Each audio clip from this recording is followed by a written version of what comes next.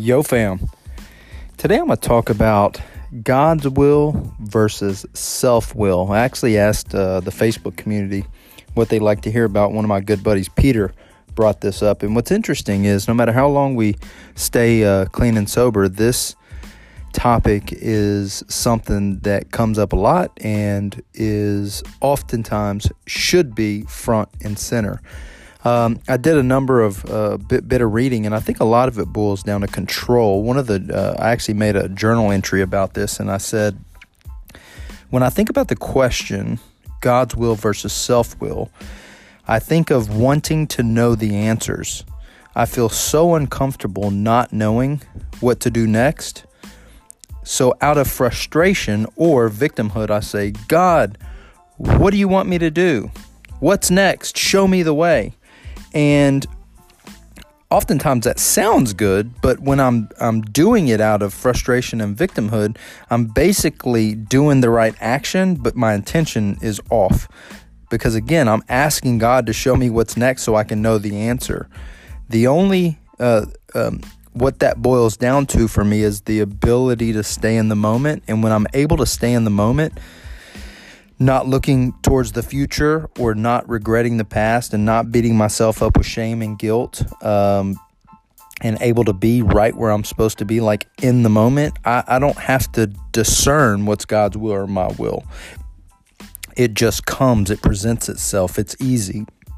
It's usually in that frustration or wanting to know that causes the angst. The other thing I wrote about is patience. Most of the time I'm impatient. I think I should be further along. I think I should be in a different place in life. I'm not comfortable where I am. I think if I could just get there or change it or accomplish that, I'll feel better and more serene. Often, I get vision, goals, dreams, and desires to be successful or great at what I'm doing confused with God's will. In other words, I confuse my own will, i.e. the desire to be productive, good at something, a leader, or doing something spectacular, with, doesn't God want those things for me? Doesn't God have greatness in store for me? Doesn't God have a life beyond my wildest dreams in store for me? What's difficult is, who am I to say what God's definition of success for me should be or what it should look like? If I'm exactly where I'm supposed to be, what if I'm exactly where I'm supposed to be, like forever? What if where I'm supposed to be is perfectly average in this basic job that I don't necessarily love? What if this is the best that it gets? What if this is the most amount of money that I'm going to make? What if this is where I'm supposed to be in my marriage or my relationship? What if what I think is average or basically a failure is actually extreme success in the eyes of God? One of the realizations that I had when my life was made a total U-turn by moving to Columbus and getting into the mental health and addiction industry was, who am I to say how long I should have to do something or work somewhere or struggle with something or be somewhere? The secret to getting absolutely comfortable in the moment, it's in the moment. The secret is getting comfortable in the moment. And what I mean by that is, for so long, like when I was up in Philadelphia, I was working a job. I was selling flooring. I literally took the job just to have a job. My wife was sick. She was decided to quit her job, and so I just took this job. And 7 years later, I was still in it, and I was oftentimes wondering, is this it? Is this all my life is cracked up to be? I made all kind of attempts to change and to venture into something that was more pleasurable. And I would, watch these self-help videos, and I'd listen to speakers, and I'd go to personal development weekends, and I'd set goals, and I'd do a vision board, and I would be doing all the things that I do believe that work, but something was off and missing between what I wanted and what I envisioned for my life and what, my higher power envisioned for me. And so what's funny is I was reading in the ACA book, and hopefully I can find it quickly so I'm not faffing around, in step 3, and it talked about choice, and it talked a lot about control. Choice is God's gift for letting go. On some days, our control registers to the far end of the continuum, and we feel alone and isolated. On other days, we let go of control, and we catch a glimpse of what God's will is for us. We feel freedom when we make this choice. We learn to discern what events or decisions need greater attention, and which items can be ignored. We let go of control by asking for what we need instead of manipulating others for things we really don't want, or situations, or whatever we're manipulating. By letting go of control, we continue on the path to greater choice. With choice, we find out what we like and dislike. We feel less compelled to repeat rituals of control to make it through the day. We choose a new coffee shop. We enroll in college. We do other things. It goes on to say some really good stuff. It says, we replace rigidity and fear with hope. We realize that the path to greater choice is a spiritual path that begins at denial and no choice and progresses through to greater levels of choice through discernment. The level of choice we develop is proportional to the integrity of our boundaries. The more we let go, the stronger our boundaries become. This is the paradox. Letting go creates stronger boundaries. And in AA and NA, we talk about surrender to win. And it's so counterintuitive to give up to win. It really makes no sense. But I think that what they're trying to say with surrender to win, give up to win, letting go to create stronger boundaries is, at any given moment, I am going through every scenario, best case, worst case scenario in my mind. I am trying to, on a microsecond level, trying to decide what do I need to do, change, execute on to change the way I feel and make me feel better. And if I am, what some of our books talk about, totally self-centered, driven by ego, self-centered fear. We are always seeking things with our ego. We're egomaniacs with inferiority complexes. If that's what I'm struggling with when I'm disconnected from God, it's no wonder I end up backing myself into a corner, and that thing that I get never really makes me feel different or better. And so by getting rid of that, i.e. surrendering and being able to stay in the moment, that is where the freedom comes. The other thing that was funny was a friend of mine, Di. She often sends me these emails of like daily readings, and I rarely read them. And this one, what's funny is this one I read just this morning, and it said this. Where is it? Bam! Language of letting go. Letting go of the need to control. The rewards of detachment are great. Serenity, a deep sense of peace, the ability to give and receive love in self-enhancing, energizing ways, and the freedom to find real solution to our problem.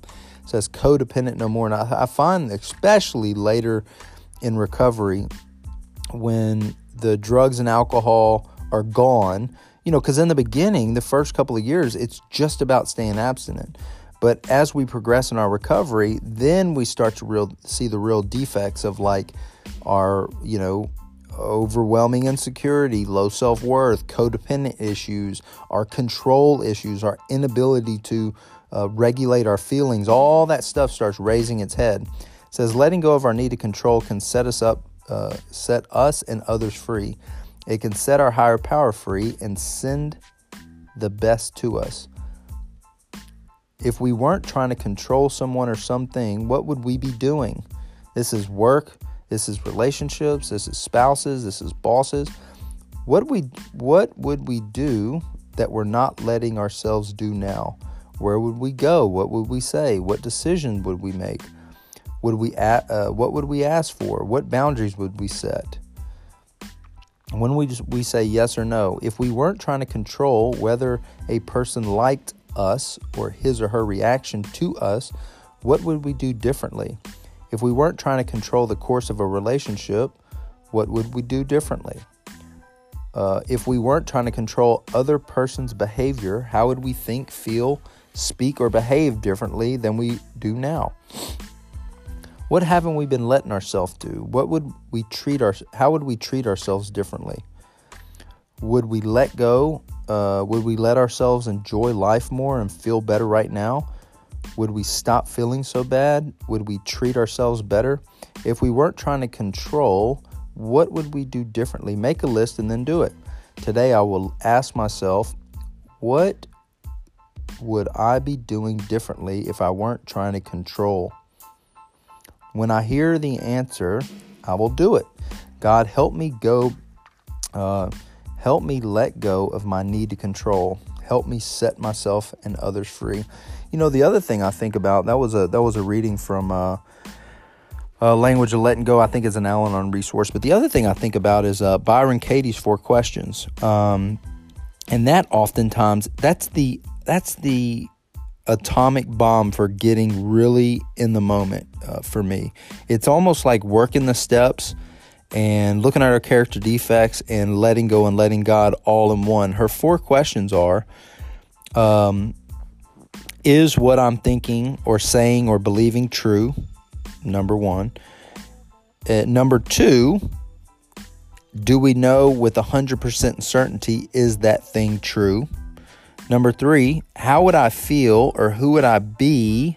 How would I be acting if I didn't believe that to be true? And number 4 is, what is it? That's the turnaround. Is it true? Do we know with 100% certainty is true? How would I feel if I didn't believe it was true? And then, I can't think of the last one. But I think her point that's really poignant is it's not the situations that's happened. It's not where we're at in life. It's not the relationship, the job, the whatever that's causing us the angst. It's what we believe about the situation that causes the issue. If I believe my boss is after me, or that I'm a loser because I'm not further along, or my spouse won't do what they want, or they're intentionally doing it to wind me up, it's not the situation, it's what I believe about the situation. And so, and oftentimes when I believe it's 100% true, but what if I believed it wasn't true? How would I feel? How would I be acting in the situation? How would I treat my spouse if I didn't think that she was intentionally trying to make my life difficult? How would I perform at work if I didn't think that my boss wasn't, trying to look over my shoulder?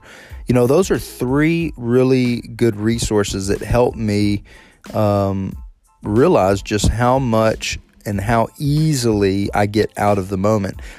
When I was reading that control stuff in here, I was having a hard time identifying in the beginning because I don't think I try to control others. I'm usually worried about them trying to control me. And I guess that in itself, me trying not to be controlled, is controlling. But where I see it the most is with my son. I am really, there's an area, I'm really falling short in that area. I'm not very flexible. It's basically like do this or else. And, I think there's a fine line between, not letting a 4-year-old run the show. But equally, I can act like a 4-year-old. It's making my life.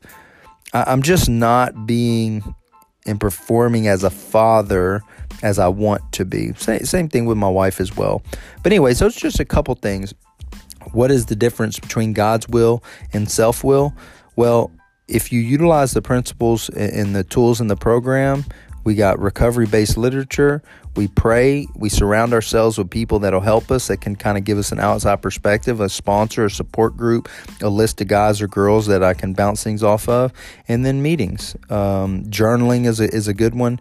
We use all that stuff. All of it is targeted at letting go and letting God and be able to remain in the moment.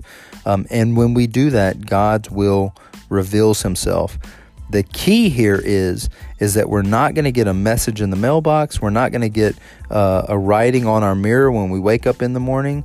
We may not know for a very long time that thing that we're worried about. But if we're But if we're able to be in the moment, that thing doesn't matter. Because who am I to say how long it's supposed to take? Anyways, I love you guys. Peter, thanks for the topic, and I hope that helps somebody.